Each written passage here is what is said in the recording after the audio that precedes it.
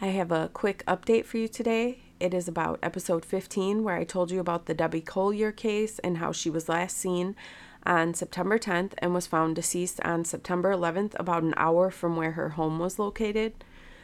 Debbie's daughter and her boyfriend still have not been named as suspects and haven't been accused of any wrongdoing.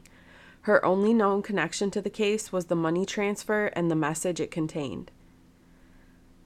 Her daughter Amanda told police her mother left home with only her driver's license and debit card. However, surveillance video shows Debbie carrying a large purse into the dollar store. We also now know that Debbie went to Chick-fil-A before the dollar store the day she disappeared. The police have narrowed down the window of time of death to 3:19 p.m. on September 10th to 12:44 p.m. September 11th when she was found. The day Debbie's body was found, the police ruled her death a homicide. Since then, police have said that it could have been accidental based on evidence found at the scene. Police have also stated the incident was drug-related but not disclosed which substance was involved. Police originally revealed that a red tote bag was found near an uprooted tree as well as a partially burned blue tarp. They have also stated that an unfired bullet was found at the crime scene.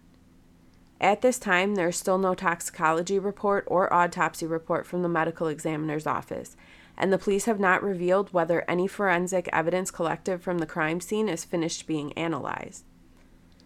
This case still has many unanswered questions. Was this all just an accident? Was Debbie on drugs? Did someone murder her? Was she set on fire, or were her things burned after her death? Did any of the search warrants reveal evidence or some type of connection to the case?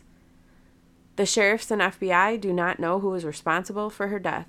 If you have any information about this case, you are encouraged to call Habersham Sheriff's Investigator Cale Garrison at 706-839-0559 or George Kaysen at 706-839-0560.